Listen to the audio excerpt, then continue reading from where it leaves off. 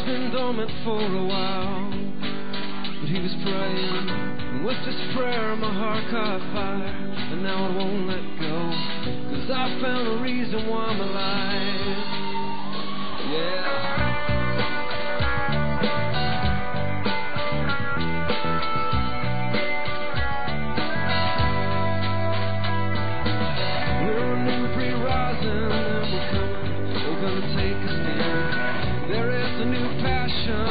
Burning in our heart, a new love for Jesus, a new hope and a vision for this revival. Here we are, it's revival time. We are a revival generation. It's revival time. We are a revival generation.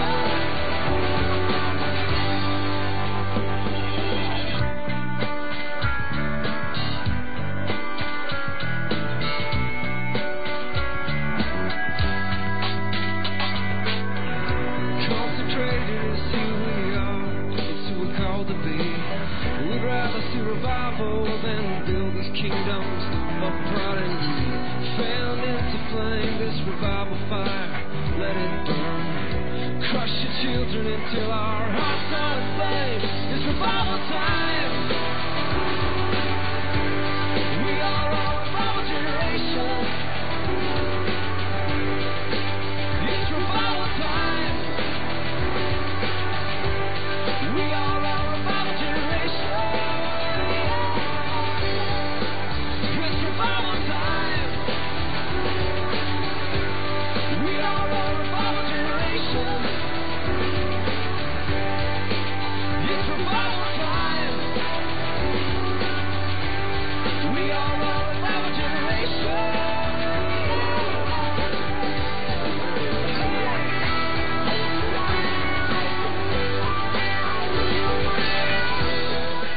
I asked Donna to play that song just for a few minutes because I didn't know that Sarah Ruth had that breakout worship time in the car like she said this week, but I also had a breakout worship time, and this song happened to be playing, and it's just stirring in my heart that it is revival time. We are a revival generation, and what I want to talk about this morning is believing the impossible, that we can call things that are not as though they were, and they will happen. We will see them happen with the eyes of faith. And in order to do that, we need to position ourselves to receive what God has for us. Amen? By the way, I forgot to mention that our senior pastor and his wife, Becky and Byron, are out of town ministering in Charleston, South Carolina this morning. So they're gone, and here we are. But anyway, just moving on. This morning when I walked in, Ricky Stutz walked into the church, and I guess I met Ricky about 6 or 7 years ago when I was teaching at Mooresville High School. I think you were in my class for a brief period, and anyway, at that time he wasn't doing so well and had quite a struggle. Come on up here, Ricky. So I just want God has revived Ricky's life. Okay? Just listen to what he has to say.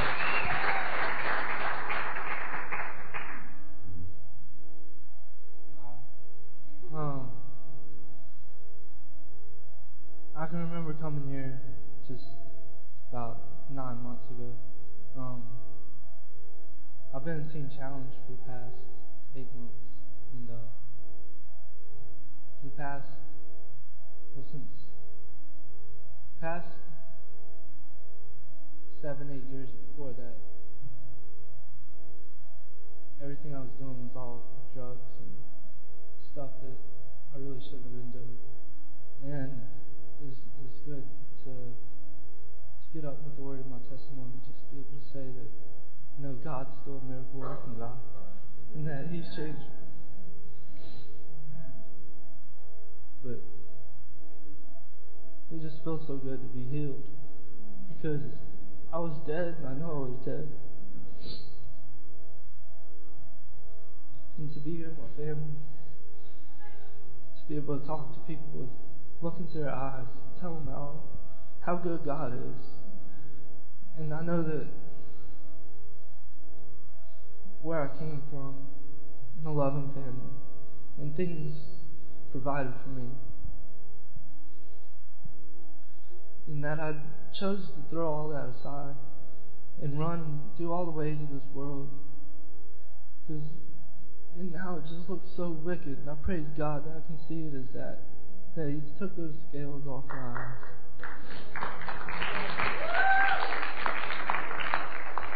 But now, being in Teen Challenge and all the spirituality and emphasis that I've learned being there, it's really just been it's been an awesome time, even on the days that I struggle and being away from my family. And I mean, it's nothing that I've done. All I had to do is open up and surrender. And people think surrender got to come all at once, and you guys just give things to God one at a time and just keep them going, and it mounts up, and next thing you know, you have salvation, you have freedom. You can lift your hands to God, and you can get on your knees and cry, and you can look people in the eye and tell them, just that a relationship with God, that's meaning of life, that's purpose. And there's so many people so smart with degrees searching for the real meaning of life. And here I am, I ain't even graduated high school, and I know I have it living in my heart.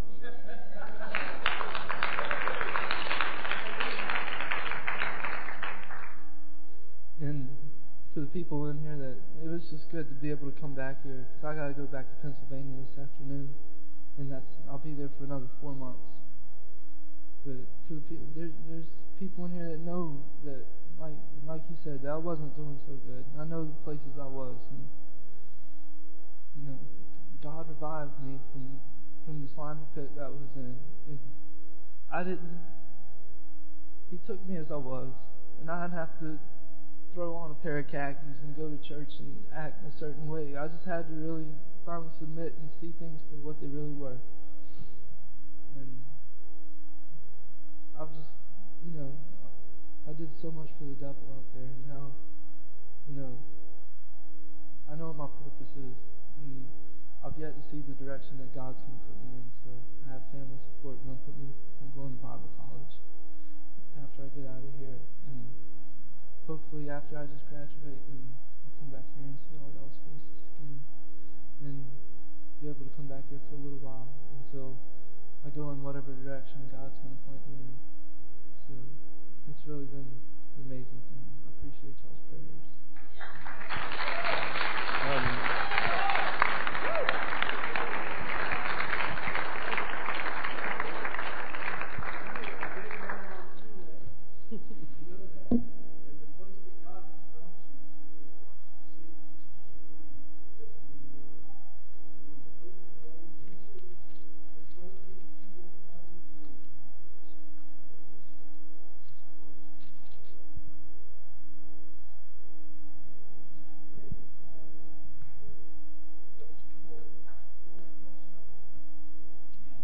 Thank you, God.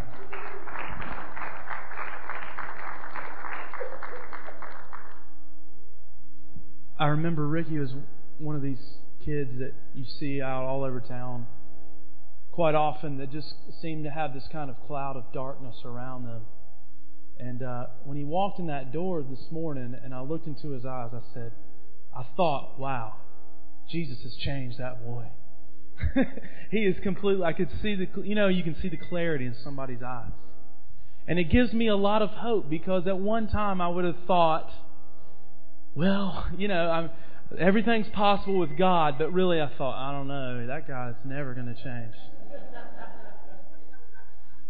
Mom, did you ever think But all things are possible with God. My brother is going to have that cloud of darkness removed from him. I'm going to see clarity in his eyes. It's going to happen. It's going to happen for your family members, for your loved ones. We got to keep believing.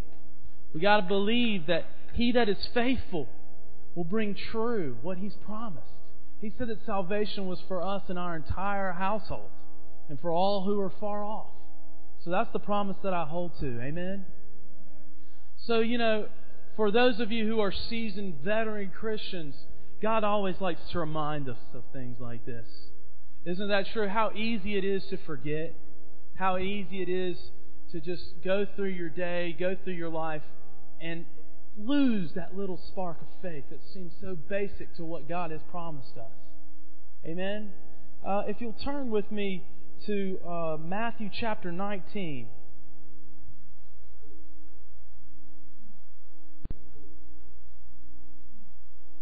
This passage here illustrates just this point that I'm talking about. And the point is that everything really, both physical and spiritual, that God promises to you is always impossible for you to accomplish. Everything that God says to you, both whether it's, how much money you're going to make, or this house you're going to have, or that you're going to be, a prophet of God, whatever, both spiritual and physical. If God has promised it to you, it's impossible for you to accomplish it. And in this passage, Jesus is talking to a young man. And in verse 16, I'll start. Now a man came up to Jesus and asked, "Teacher, what good thing must I do to get eternal life?" "Why do you ask me about what is good?" Jesus replied. "There is only one who is good. If you want to enter life, obey the commandments." "Which ones?" the man inquired. Jesus replied, "Do not murder, do not commit adultery, do not steal, do not give false testimony, honor your father and mother, love your neighbor as yourself." "All these I have kept," the young man said. "What do I still lack?" Jesus answered, "If you want to be perfect, go and sell your possessions and give to the poor, and you will have treasure in heaven. Then come follow me." When the young man heard this, he went away sad, because he had great wealth. Then Jesus said to his disciples, "I tell you the truth, it's hard for a rich man to enter the kingdom of heaven. Again, I tell you, it's easier for a camel to go through the eye of a needle than for a rich man to enter the kingdom of God." When the disciples heard this, they were greatly astonished. Now, you can see in the disciples here that they're really nervous. They're like, wow, okay, then what is the deal? Who then can be saved if this guy can? I mean, he's kept them all. He's kept the letter of the law. He's been a good boy. Santa Claus has visited him at Christmas. All these things. I mean, who can be saved? And Jesus looked at them and said, "You guys see, here's the deal. With man, it's impossible. This is impossible, meaning it can't happen. But with God, all things are possible. All things are possible." Let me use this little carnal illustration, if you will let me. For those of you who are Panther fans, we got to believe that all things are possible still yet this season. We can make the playoffs, however remote a possibility that is. But if we dream back for just a minute to a season ago, in times long past, the moments of glory, if you'll go with me to the NFC playoffs, we had to travel to St. Louis, Missouri to take on the almighty Rams, who I believe, if I'm not mistaken, were undefeated at home that season, had not lost on the AstroTurf. They're extremely fast. There's no way we can win. Well, as usual Panther folklore goes, somehow we were still in the game towards the end when I believe the buzzer sounded and the score was tied.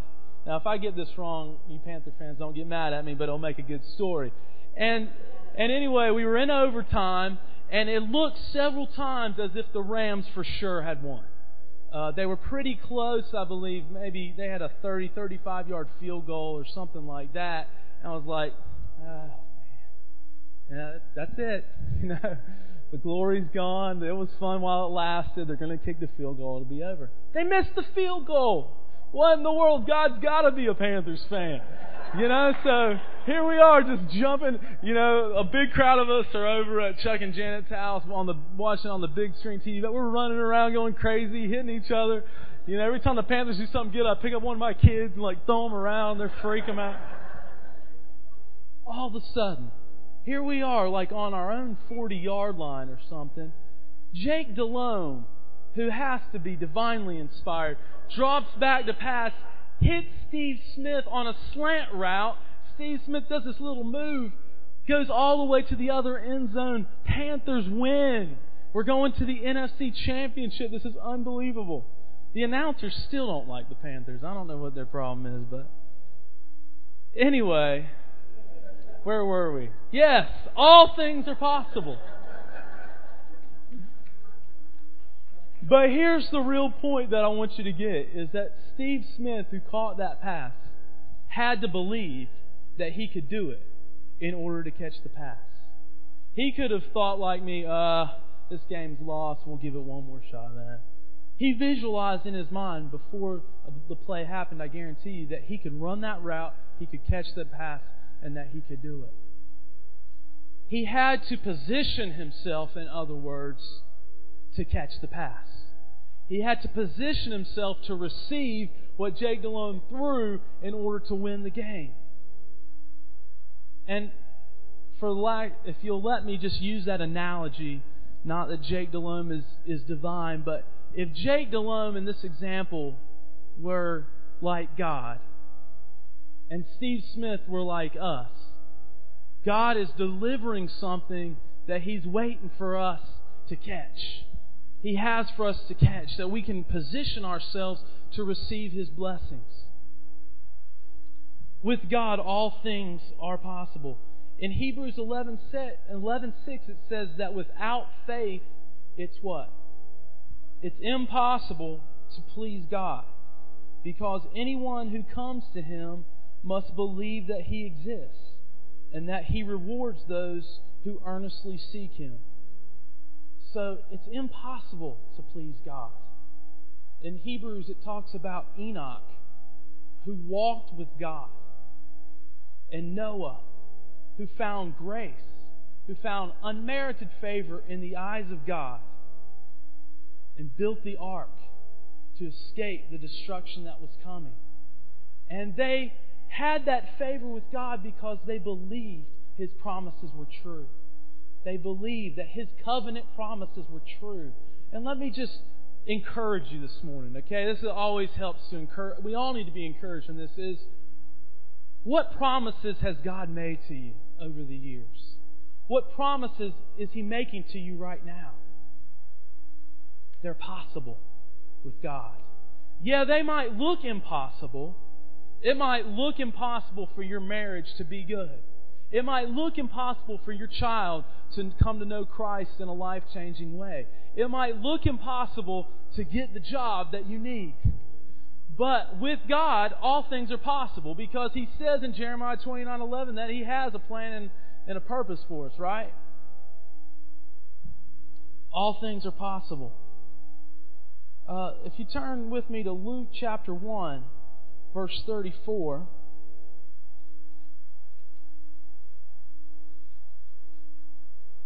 Luke 1:34. In this passage, an angel appears to this young girl and says, you're going to have a child, and this is the Christmas story. And it's going to be a son that you're to give this certain name, and he'll actually save the world from their sins and all these things. And in verse 34, Mary says, "How will this be, since I'm a virgin?" And the angel said to her, "Here's how it's going to happen." Okay, in other words, this is impossible, but let me explain how God can make it possible. The Holy Spirit will come upon you, and the power of the Most High will overshadow you. So the Holy One to be born will be called the Son of God. Even Elizabeth, your relative, is going to have a child in her old age, and she who was said to be barren in her 6th month. That's amazing. This old lady is going to have a baby, and even though you're a virgin, you're going to have a baby. What? All things are possible through God. In His timing, in His plan, in His sovereignty, this was His will. This was His destiny. This is what He had chosen for Mary.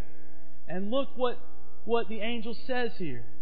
Oh, it's not all the way on the screen. Oh, well, for nothing is impossible with God. Say that with me. Nothing is impossible with God. Mary said, "Oh, you got to be kidding me. Come back at another time." No, she said, "I'm the Lord's servant. May it be to me as you have said." Then the angel left her. Lord, may your promises be to me as you have said. I'll take you at your word, even if I don't see it now, even if I don't see it a year from now or 5 years from now. I take you at your word. Your promises are true. I've been praying for my brother Todd for over 10 years now, probably 11 or 12 years. I still haven't seen him come to Christ, but he will. Because I know, I don't know, maybe in the future, if I die before him, I'll still believe that before he goes to the grave, he will come to know Christ as a Savior, because that's what God has promised. And I know it to be true. Genesis chapter 18. If you want to flip over there real quickly. Another woman in Genesis was promised to have a child. Everybody probably knows this story of Abraham and Sarah. In Genesis 18 is where it is. In verse 13, I'm just going to read a little excerpt, a couple verses. Then the Lord said to Abraham, "Why did Sarah laugh and say, 'Will I really have a child now that I am old?'" Are you laughing at God? Have you ever laughed at God? That's a good one, God. Yeah, I hear you. Okay. No, but here's what the Lord said to Abraham in verse 14. "Is anything too hard for the Lord? I will return to you at the appointed time next year, and Sarah will have a son." Did Sarah have a son? Yes, she did. It was a year away. They had to wait a little while. In fact, they waited a lot longer than that before this appointed time, right? And you know the story. Prior to that, they tried to help God along a little bit, by Sarah giving Abraham her maidservant as another wife and having a son outside of God's plan named Ishmael. And I'm not going to go into all the problems that that's created. But just, again, to remind us and to encourage us is that God will do what He promised. His promises are always true. Therefore, He doesn't need our help. Everybody say, "He doesn't need my help." He doesn't need my help.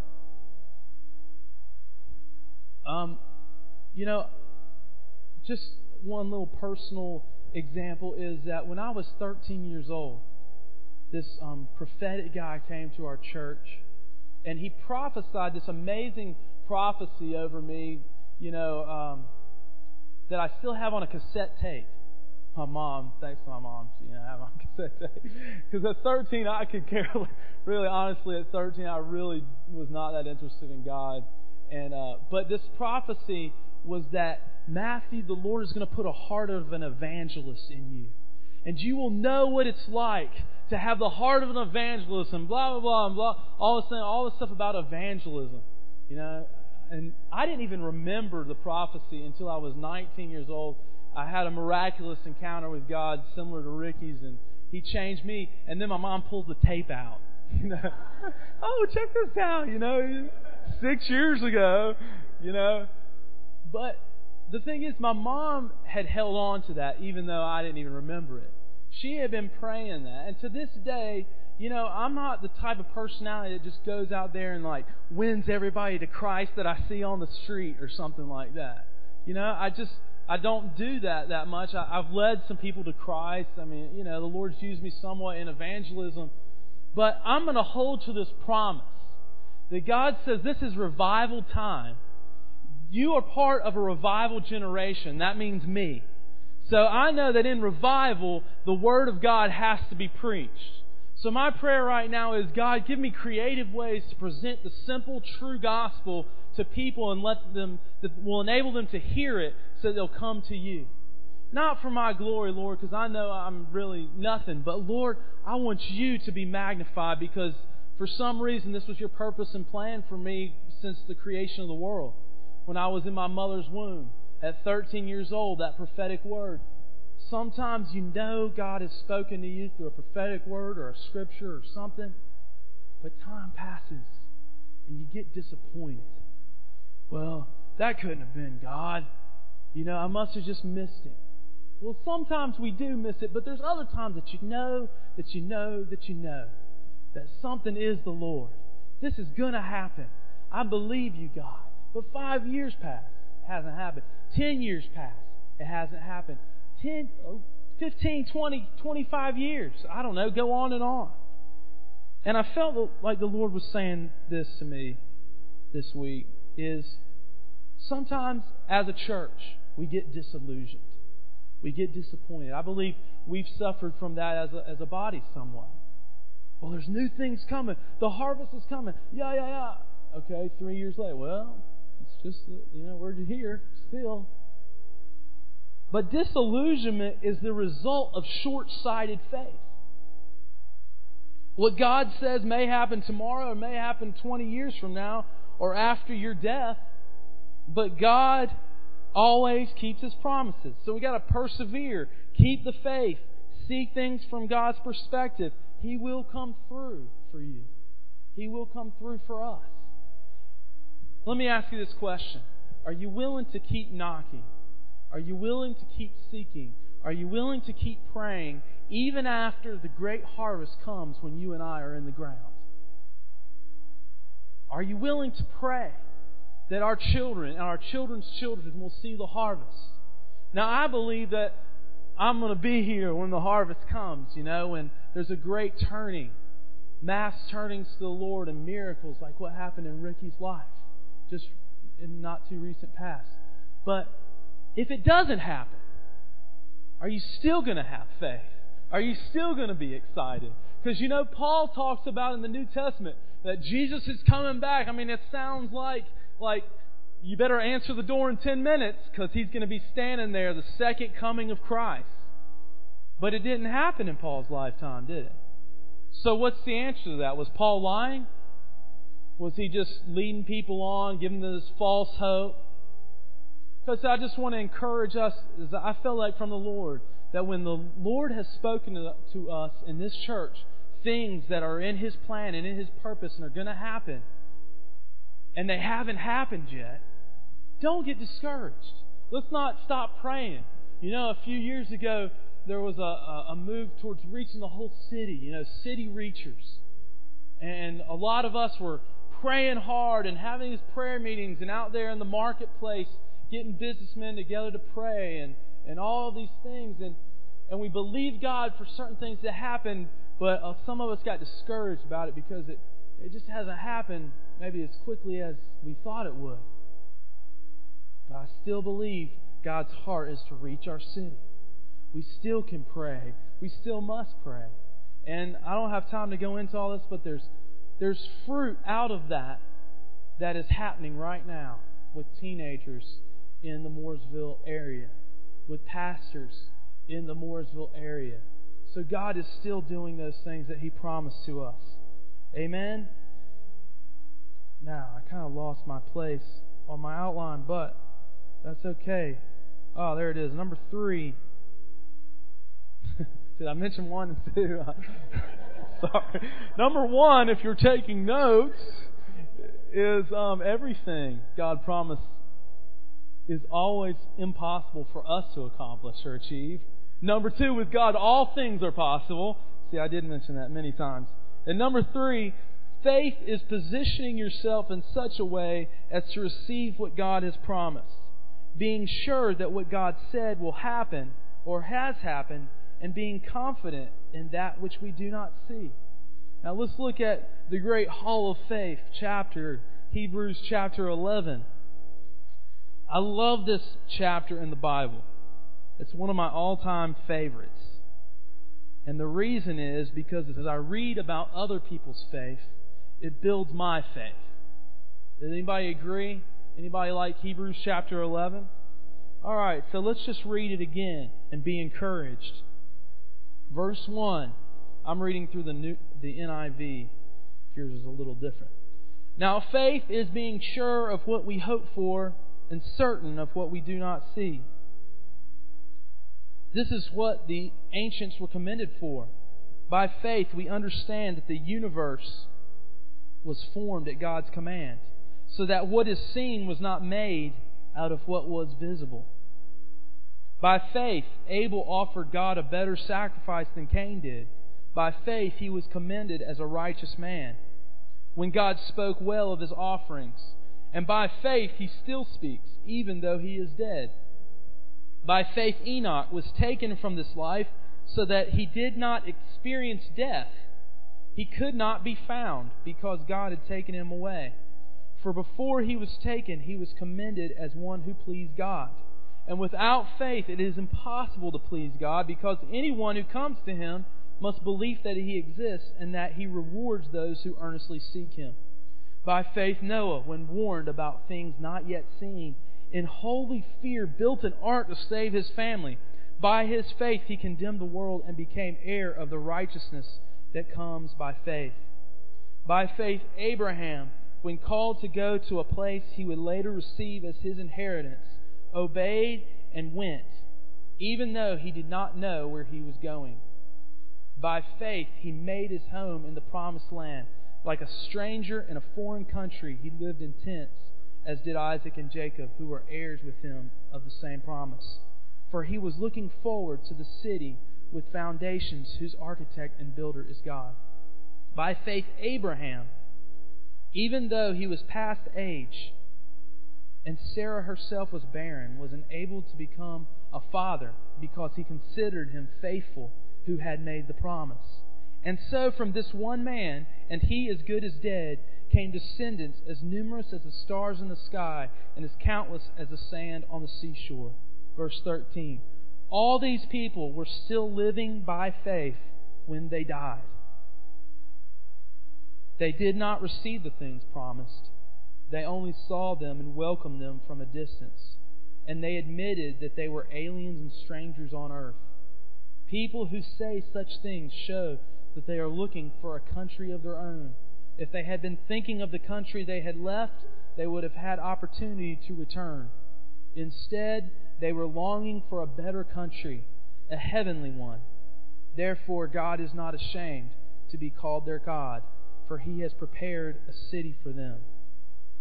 Just a quick rehash here. Abel, the first guy I mentioned there, positioned himself to receive God's favor by giving his first fruits. That's what pleased God. He gave the first thing that he had, the first flock.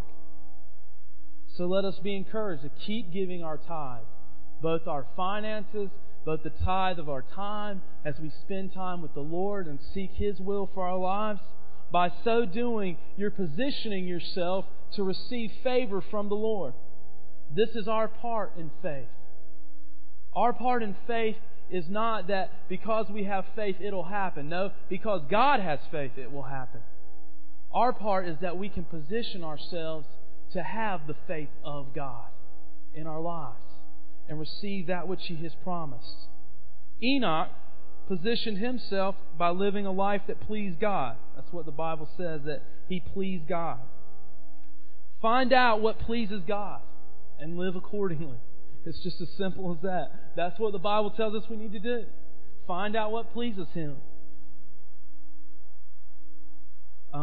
For Enoch, it said that he didn't have to experience death, that he was actually just taken up to heaven.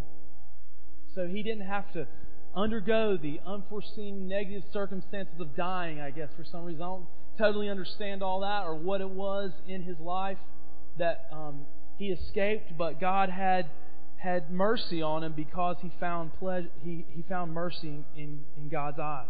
and he pleased God. Noah, Noah was crazy enough to believe that water was going to fall from the sky and destroy the earth. You got to remember that it had never rained on the earth at that time. The atmosphere was different. There were springs that came up from the earth to water the earth. And so for Noah to prophesy to his generation that, guys, God told me that water is going to come down from the sky and everything's going to be destroyed, so repent.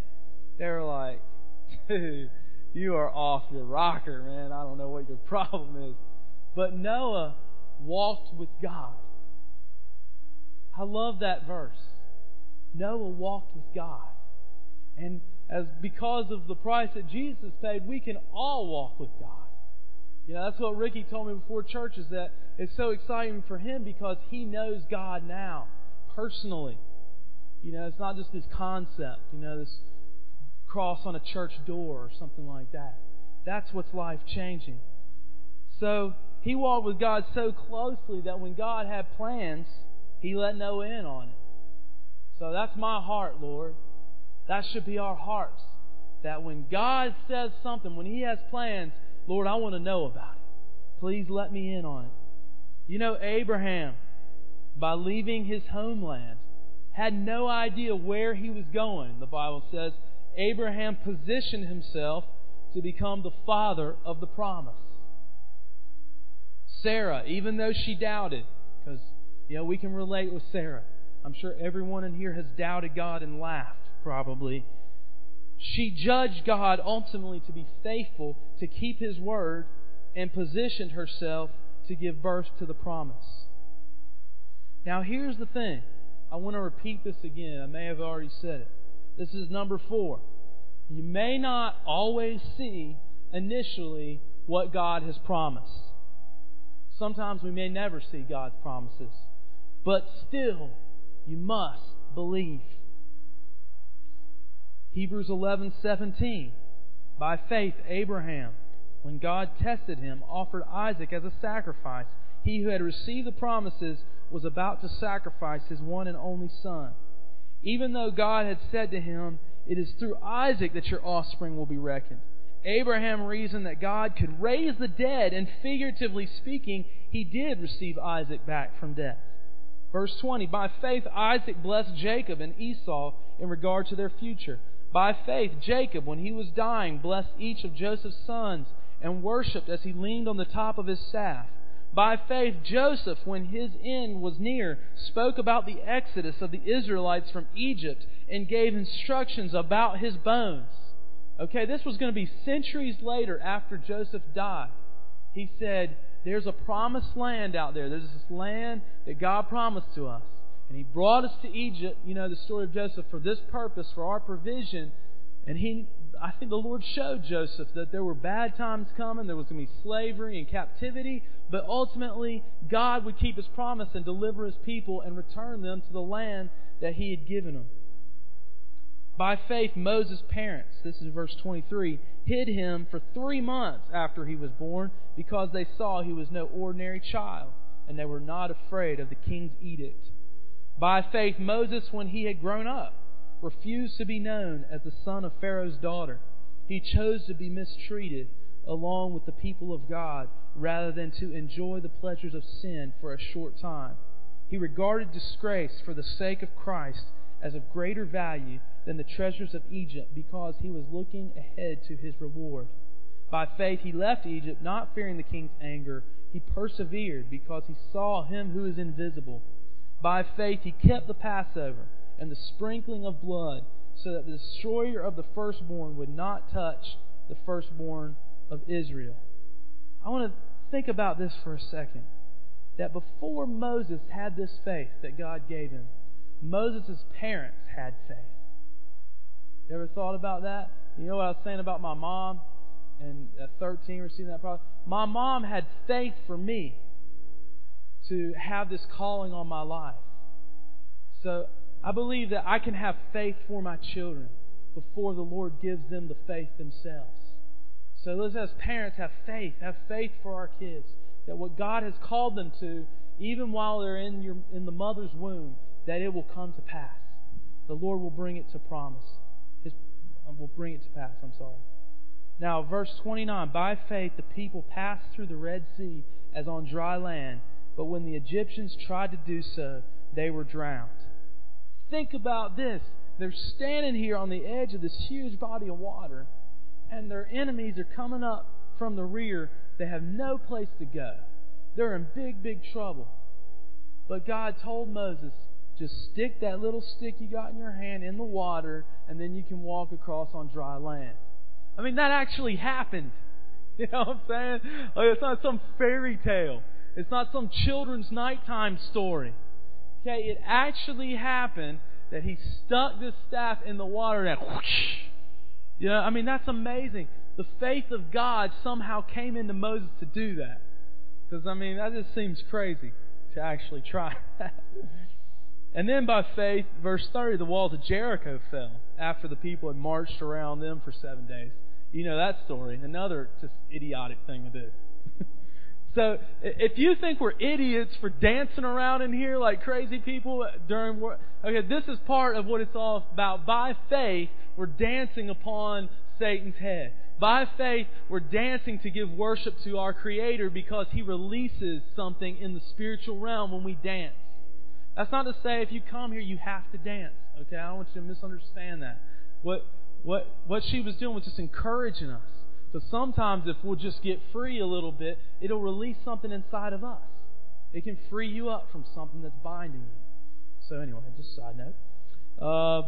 31, by faith, the prostitute Rahab, because she welcomed the spies, was not killed with those who were disobedient. It's good to go back and read these stories later. 32, and what more shall I say? I don't have time to tell about Gideon, Barak. If you're reading through the chapter, you're thinking, thank goodness he didn't have time because this chapter's going on for ever and ever. But he said, I don't have time to tell about Gideon, Barak, Samson, Jephthah, David, Samuel, and the prophets who through faith conquered kingdoms, administered justice, and gained what was promised, who shut the mouths of lions, quenched the fury of flames, escaped the edge of the sword, whose weakness was turned to strength, and who became powerful in battle and routed foreign enemies. Women received back their dead, raised to life again. Others were tortured and refused to be released, so that they might gain a better resurrection. Some faced jeers and flogging, while still others were chained and put in prison. They were stoned, they were sawed in two, they were put to death by the sword. They went about in sheepskins and goatskins, destitute, persecuted, and mistreated. The world was not worthy of them. They wandered in deserts and mountains, and in caves and holes in the ground. These were all commended for their faith, yet none of them received what had been promised. What a disappointment. They all were commended. Good job, well done, faithful servant, but sorry, you didn't receive the promise. God had planned something better for us, so that only together with us would they be made perfect. Now imagine that all of these great men and women of God are standing with us here this morning. That they're right here behind me on the stage, and they go around the walls in the room in the back. They come around here and they're saying, come on guys, keep running the race, keep fighting the fight. You can do it. You can do it, because with God all things are possible. I didn't see the promise they're saying, but you can. You got to believe. And if you don't see it ultimately, believe that your children are going to see it, or their children are going to see it. It's a generational thing. As you read God's Word, you see that God is a God of the generations. It goes on and on and on. But He is faithful. He lives up to His promises. Now, the last thing that I want to point out here is that, again, my faith and your faith does not make things happen. God makes things happen. Your faith is your part in cooperating with the will and purposes of God. Faith is sowing seed and believing that it will yield a harvest. I don't believe it's a name it and claim it kind of mentality. It's having the big picture mentality. Okay, here's God, transcendent of time. He sees the beginning from the end. So I don't know why I'm in this circumstance right now. I don't know why this happened to me in the past or this is going to happen in the future, but I know God knows, and He sees it all. And so I'm going to have faith that He's real because He's proved Himself to me many times, and that He has a plan and a purpose for me, and that I can just trust Him and believe Him. Isn't that good news? You see, humanism tells us that if you'll believe in yourself, in the human potential, if you can tap into that, I'll let myself down every time. You know? You're going to let yourself down. So just as a side note, don't give in to that garbage. God is faithful. He will do what He's promised. It's not up to us. Now in Galatians chapter 6, this last verse here that I want to read, verse 7, it says, Galatians 6 verse 7, it says, "Don't be deceived. God can't be mocked. A man reaps what he sows. The one who sows to please his sinful nature, from that nature will reap destruction. The one who sows to please the Spirit, from the Spirit will reap eternal life." That's how we can position ourselves, is sowing in the Spirit. Sowing things. And look what it says here, guys, in verse 9. I love this verse. "Let us not become weary in doing good." In other words, don't get tired. Don't get disillusioned. Don't get discouraged. Because for at the proper time, everybody say at the proper time. At the proper time. Okay? That's God's timing, not ours. We got to remember that. We will reap a harvest. If we don't what? If we don't give up. In other words, if Steve Smith ran about 10 yards and like, oh, I can't make it. I mean, yeah, Jake Delhome's going to throw the ball, but, you know, this guy's in my way, and I'm tired. It's overtime. I've gone through the whole fourth quarter. I can't do it. You know, he would never have caught the pass, right? But he knew that if he didn't give up, even down to the last play, it may have even been fourth down, I can't remember. But anyway, to the last play, if he didn't give up, they could still win the game. And that's how it is with us. We can still run the race. We can still finish the race. We can fight the good fight if we don't give up. And if we continue to persevere and position ourselves where God has for us. Now, in conclusion, I want to read something that God has been speaking to us this week as a church. And last Sunday, you know, God was saying this thing about knocking. You know, you remember that knock, knock, knocking on heaven's door? Bless God, we redeemed that song for the kingdom. Anyway, many of you probably read this email, and it's an email that the Lord spoke to Tommy. I hope it's okay if I read that, Tommy. Okay. And this verse, Luke 11:5-10, he started with, and it's a story that Jesus says, and he said, "Then he said to them, suppose one of you has a friend and goes to him at midnight and says to him, 'Friend, lend me 3 loaves. For a friend of mine has come to me from a journey, and I have nothing to set before him.' And from inside he answers and says, 'Do not bother me. The door has already been shut. My children are in bed, and I cannot get up and give you anything.' I tell you, even though he will not get up and give him anything because he is friend, yet because of his persistence, he will get up and give him as much as he needs." Guy's like rapping on his door at midnight. "I need some bread. Oh, I'm asleep. I need some bread." Okay. You know, he finally gets up and gives him the bread and gives him as much as he needs. "So I say to you, ask and it will be given to you. Seek and you will find. Knock and it will be opened to you. For everyone who asks receives, and he who seeks finds, and to him who knocks it will be opened." And Tommy wrote this: the verses that say ask, seek, knock are really saying keep asking, keep seeking, and keep knocking. The last time the leadership got together, we spent some time praying. One of the prayers I had was to pray like the friend needing bread for a visiting friend at midnight. My heart was crying out for several men in the church that needed jobs. Years ago, I heard a teaching saying that we were not exercising faith if we kept asking. He went on to say that once we had asked, God knew, and we didn't need to keep on asking. That can be true, but after Sunday, I believe the Lord is saying to our fellowship to keep asking, keep seeking, and keep knocking. Isaiah 62, 6-7 says that He has appointed watchmen on the wall who are not to give the Lord rest until He makes Jerusalem a praise in the earth. It's time for intercessors to cry out and not be silent. It's time for intercessors to have the gift stirred up that has been placed within them. I was also reminded this morning of the persistence of the church at Philadelphia, Revelation 3, that had an open door. They had kept the, quote, word of my perseverance, end quote, and the overcomers would be a pillar in the temple of God. I believe this pillar is prayer, intercessory prayer. Prayer is like that of the man who asked for bread for his friend. This is praying for those who need prayer, whether they can pray themselves or whether they can't.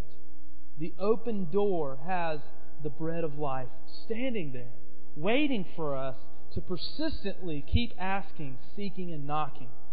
So be encouraged in the calling that the Holy Spirit has for us. Don't grow weary. Be refreshed. So, I'll just say this. Let us believe the impossible and position ourselves to reap the harvest, to see God do what He said He will do. Amen?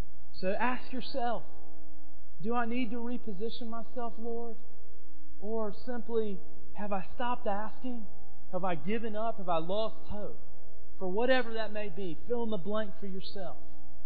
And what do I need to do to keep the faith that you want to give me for what you have? Amen? I heard this song this week, and this just really reminded me of it. It really hit me in a really wild way when I heard it. It was that, I've heard it over and over. You know that song that they play during Christmas, that Mary Did You Know? And when I heard it, I really felt like the Lord was speaking to me about my own kids, you know. But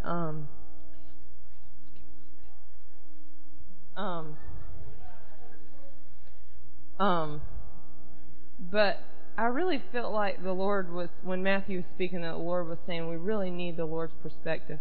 Plus, I heard T.D. Jakes this morning, and he was talking about having the Lord's perspective. But this song, it says, Mary, did you know that your baby boy would give sight to a blind man? Did you know that your baby boy is Lord of all creation? Did you know that your baby boy has walked where angels trod? And when you kiss your little baby, you kiss the face of God. And that just got me that we really don't. We need the Lord's perspective on our lives. We need His perspective on our situations. Because when we have His perspective, He knows the end. He knows the end product. We're just caught up in the where we're at right now. We're caught up in our circumstances. You know, but if we can get the Lord's perspective, and T.D. Jakes gave this example that I understand right now really well. He was saying for pregnant women, they understand that they're going to give birth to this baby. So they can put up with the sicknesses and okay, you're going to gain weight. You're going to, you know what I'm saying? Instead of it being this huge ordeal that just throws you off kilter, you know, even though sometimes it feels like a huge ordeal still, you know that, you know, when the doctor says, oh yeah, that's normal. You know, that's normal. That happens when you're pregnant, you know. But you know, okay, that I can deal with it. I'll walk through it. There's going to be a baby at the end. You know what I'm saying? But when we're going through circumstances, we need the Lord's perspective so that we can see what He sees. And we don't blow things way out of proportion, blow things to places where they're really not. You know, that's how the enemy uses it. You know, but that we could see, Mary, did you know that this baby that you have right now is the Lord of all creation? He's going to heal the sick and raise the dead. You know what I mean?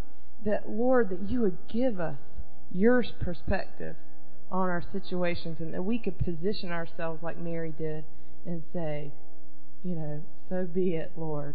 What you say, let it be. Even though I don't understand how I could have a baby right now, let it be. If that's what you're saying, you know all things, and I don't. So it's good. So let the Lord remind us all today to see the big picture. Just be reminded right now, church, the big picture for our church.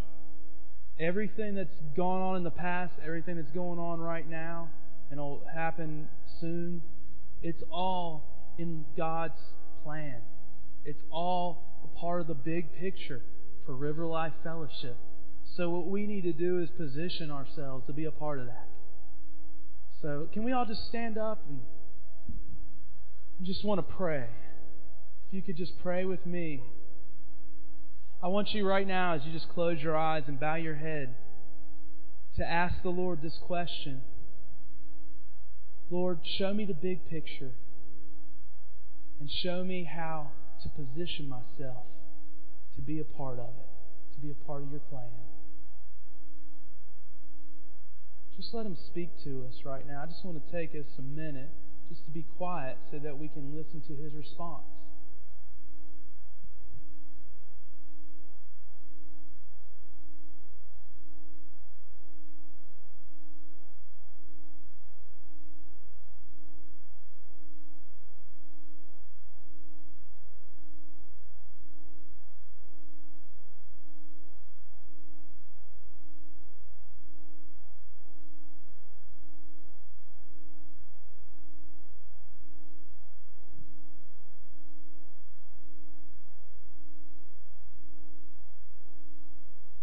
Thank you, Lord. One thing the Lord just showed me, just reminded me is that, sometimes Sarah and I get a little bit overwhelmed by having our 3 boys and having another one on the way and everything. But the Lord just reminded me, Matthew, you're raising up a mighty army of 4 young men that I have plans and purposes for. And if you'll believe, if you'll have the faith to believe that what I've told you about each one of them is true, then I'll do awesome things. So, thank you, Lord. God, we just keep asking, and we keep seeking, and we keep knocking, Lord, upon the door of heaven. God, and we just ask you, Lord, for revival, Lord. We ask you, God, that what happened recently in Ricky Stutz' life, Lord, would happen to our family members, to our neighbors, to our co-workers, Lord God, to our entire city, state, and nation, Lord God. We cry out to you, Lord, for revival, Lord. We will be that revival generation, Lord. We just say, here we are, God. Use us. Send us, Lord. Lord, give us the faith to believe when we lack it. Give us the faith to know that you will keep your promises. Lord, we just say yes and amen to every single thing that has been spoken from you in this church, Lord, from 20 years ago and up, Lord God. We say yes and amen to it, Lord. We believe it. We know it to be true, God, even if we can't remember right now what all those things are. Lord, and I just pray that this week you remind all of us as we're going through our routine of the promises you've made. Lord, just like you gave Noah a rainbow to remember the promise that you'll never again destroy the earth by a flood, Lord, that you would put little rainbows in each of our lives, Lord. Little symbols, God, little things to remind us that God always keeps His promises. We just thank you and bless you. In Jesus' name, amen. Well, Lord bless you guys. You can be dismissed. If you need prayer for anything, please come forward and we'll be glad to pray with you.